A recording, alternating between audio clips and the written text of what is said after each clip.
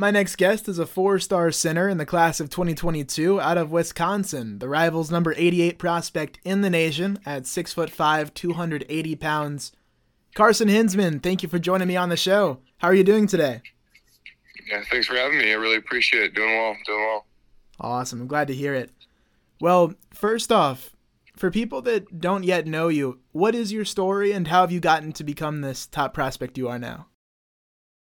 Yeah, so, I live in kind of I guess you could kind of say the boondocks of the St. Clair County or wherever. I live on a 300-acre farm, just a kind of older family farm that I always worked at since, forever until I was about 15, 16. And then kind of sports kind of took over that. But, that's mostly where I've learned all my hard work. My grandma lives right next to us, so she's kind of the one that taught me and our family, how to work hard and, how to get after it. And, I have two younger sisters. I have some mom and my dad. My dad played a lot of college ball at St. Cloud State. He played overseas a little bit, so that's kind of where I get my athleticism. He's been my coach for a long time.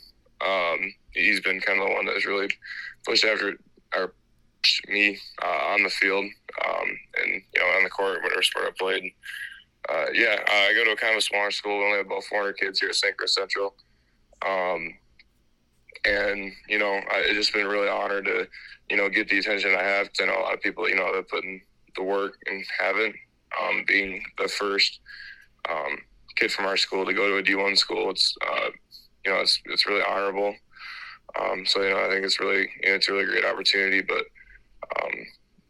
just love playing football and love what we're doing. So I guess that's my story. Awesome, Carson. A few things to unpack there.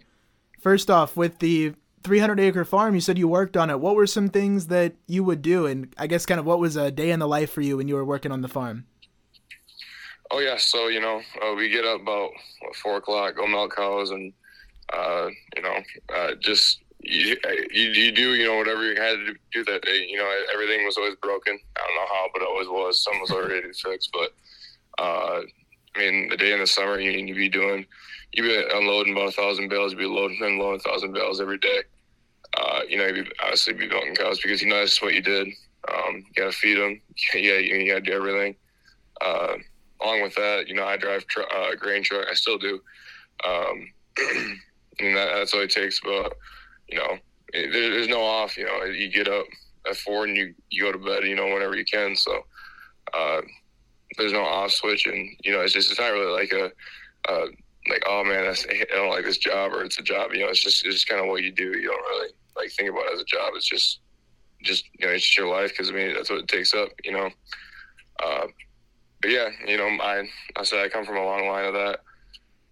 So a long line of hard workers. So just really grateful to have that kind of experience and just a lot of hard work that goes into it.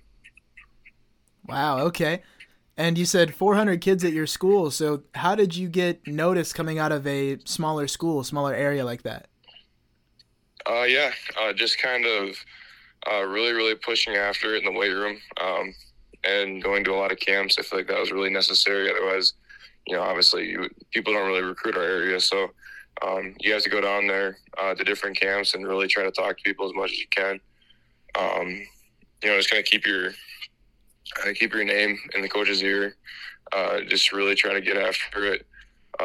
Recruiting, on the field and even on Twitter. It's a big thing as well to get yourself out there for attention. But I think the biggest thing though was just like the consistency of like kind of every day being in the weight room and being on the field, practicing. I feel like that consistency really builds up, and a lot of coaches really see that. They really see a good worker. So, I learned that from, my dad and people around me, especially my grandma. But I feel like that's what coaches really kind of look for, and especially when they see that from a small community where you can get a player like that. I feel like they kind of see that they're getting a quality person. I guess that's kind of how I got my attention out of here. Sweet. All right. Well, in terms of recruiting, what's the story behind your first offer? this is back when Coach Polsek was at Iowa. We had talked to him for a little while, and yeah, we were about to go down to his camp, and he knew I was going to go to Wisconsin camp after, and he said, don't tell anybody, but we're going to offer you. And that was crazy because, I was spring of my freshman year, so I didn't really fully understand how, all that kind of went even together yet, but just because, that's kind of all I had in my mind, I thought I was going to, take till junior year, senior year to start getting something, but, it kind of blew me away. I was like, wow, okay, that's pretty cool. 2 days after Wisconsin offered me, which I thought was crazy, and it just kind of opened up from there. But yeah, no, just really, really crazy. Just kind of back to back. I guess I'm stumbling right now just because going back to that feeling, man, it was insane. I remember we were sitting in the truck, and it was probably about 6 o'clock because we were about to go get a workout. Then we were going to go down to the Iowa camp that day. And my mom just started bawling and stuff, so it was a really great experience. Awesome. Yeah, and in terms of the recruiting blow-up and getting to be known as a national guy or a top 100 prospect in the country according to Rivals, when did that come about? How did that work? Yeah, that just kind of came. I really couldn't tell you how that came up. That just kind of popped up after a while, and coaches kind of. Obviously, it's kind of one of those things where as soon as one person bites, it's kind of everyone gets to hop on. But totally fine with me. I think it's awesome. So, one of those days you just kind of look up, or I think it was my buddy who actually told me. He said, "Dang, you're a 4-star." I was like, I had no idea what that meant. So I was like, that's cool, I guess. So I just, really lucky to have it. Wow. Okay. And when was that when you said, I didn't know what a 4-star meant? Shoot, I think that was probably end of my freshman going into sophomore year. I had no idea about any of that stuff. I was kind of like, sounds cool. I realized I carried any weight or anything, but I said really fortunate to have it. Awesome. You mentioned at the beginning that you're going to be the first from your school to go Division I. Is that correct? Yep. Okay. And how old is your school, I guess, is my first question. It goes back a long, long ways. I couldn't even tell you when it started. It's like a 2-town school. So, I really couldn't tell you, probably back to, probably 1800. Late 1800s, but probably say 1920 is when it started picking up a little bit, but no, it's an older school. Wow. Okay. And is it first to go D1 in football or any sport or what? Any sport, yeah, to get a full scholarship in D1. Wow. Okay. And when you hear things like that, what comes to your mind? What are your thoughts? I'm still just man, I just like to play football. I still don't understand it. It's insane. I know you put in all this time in the weight room and stuff like that, and on the field, but as soon as you get that, it's this almost feels too easy. After if you've ever seen this show Greater, when he gets the starting spot in the Colts, he's like, man, this feels too easy. And they're like, all that time you put in before that is what it made for. So I'm still in shock about it. It's I said it's crazy because you always, at least on when I was a little kid, always looking up to the seniors and stuff, seeing them at the homecoming rallies and just wow, those are the guys I want to be. And then going up and, at least trying to be those guys or exceeding them a little bit, it's a really honorable thing because, like I said, I really didn't even know that either until last year. They're like, you're the first one to ever do this. I was like, no, I didn't at all. So, no, just really cool opportunity. Wow. Awesome. Okay. When we look at the tape and break down who you are as a player on the field, what are things that you feel like you do well or things that are strengths of yours? Yeah, I think personally, my feet, or at least my quickness, I feel like that can really helps a lot. Growing up in a, primarily kind of basketball household, I feel like having good feet was just kind of a gift I got. But yeah, I feel like that, along with just kind of a good drive, just being quick off the ball, I feel like is a big one. I mean, obviously we don't play the greatest competition down here, but I feel like even if like we go to camps or something, I feel like that quickness, the combination with like strength and explosiveness, I feel like that's what really helps me elevate my game on the field. Okay. When you look at comparisons to maybe college or pro guys and who your game might be similar to in terms of style, what might come to your mind or who might come to mind? Yeah, I mean, like when I was younger, I was idolized guys like Larry Allen or like Joe Thomas, those kind of guys who were just kind of freaks. I mean, obviously Joe Thomas was like crazy, and Larry Allen, big dude. He just kind of got after it, and obviously he's a fast guy as well. Chasing down those linebackers somehow, but yeah, just kind of those guys. I mean, when I was younger, I always looked up to J.J. Watt. I mean, obviously I'm not a DN, but for him to go through Wisconsin and obviously be the freak he is, watching his game and him being so explosive, I feel like that really wanted me or make me get up to that level. So, I feel like those kind of guys really just spoke to me in a way that I wanted to be like them. Gotcha. Okay. And then outside of football, what are some things that you enjoy doing, some hobbies or things that you do for fun? Yeah, I mean, obviously football kind of takes up a lot of it, but, whenever I can find time, I mean, I eat at my grandma's house every single night. I'm always over there. She only lives like a quarter mile down the road because we live out in the country, so it's like only my family, like pretty close to each other. So I go down there. I have a 67 Mustang I work on, just kind of for fun. Trying to build that back up. I mean, obviously farming takes up a lot too, so you're always doing something there, but trying to think of other things. I mean, I guess play guitar a little bit whenever we can. We go up north because that's where my mom's family's from. It's from up in the Upper Peninsula, so that's kind of a necessity up there. So, fishing a little bit, hunting if we can. But yeah, just I mean, obviously hanging out with friends, post practices or whenever we can as well. So yeah, just trying to be well rounded, and getting a little extra. I don't know. I guess just working out is biggest thing. I'd probably say outside of football. I know that's kind of with it, but it takes a lot to try to get up here.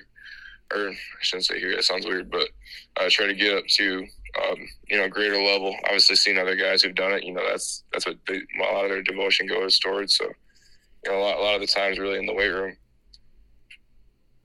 Awesome. Okay. And you said you go to your grandma's house a lot to eat. What kind of food do you get there?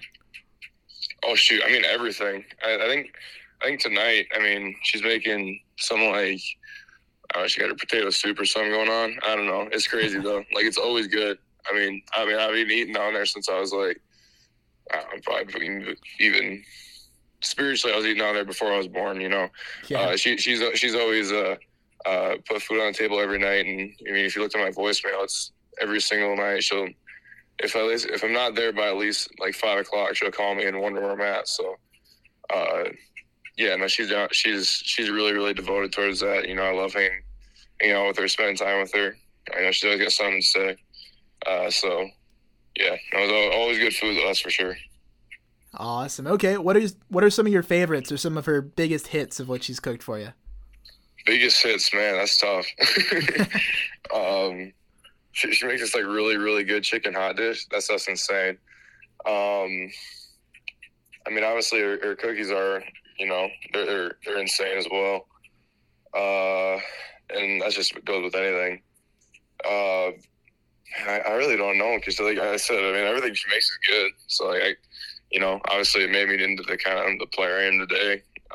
Nutrition's obviously really important. So, the food she puts on the table, I guess it helps a little bit. And you said you work on a 67 Mustang. How'd you get started in trying to work on cars? Yeah, so I know really absolutely nothing about cars. I just my dad always used to watch these like auto shows, and he's really not a car guy either. But I just kind of got into it.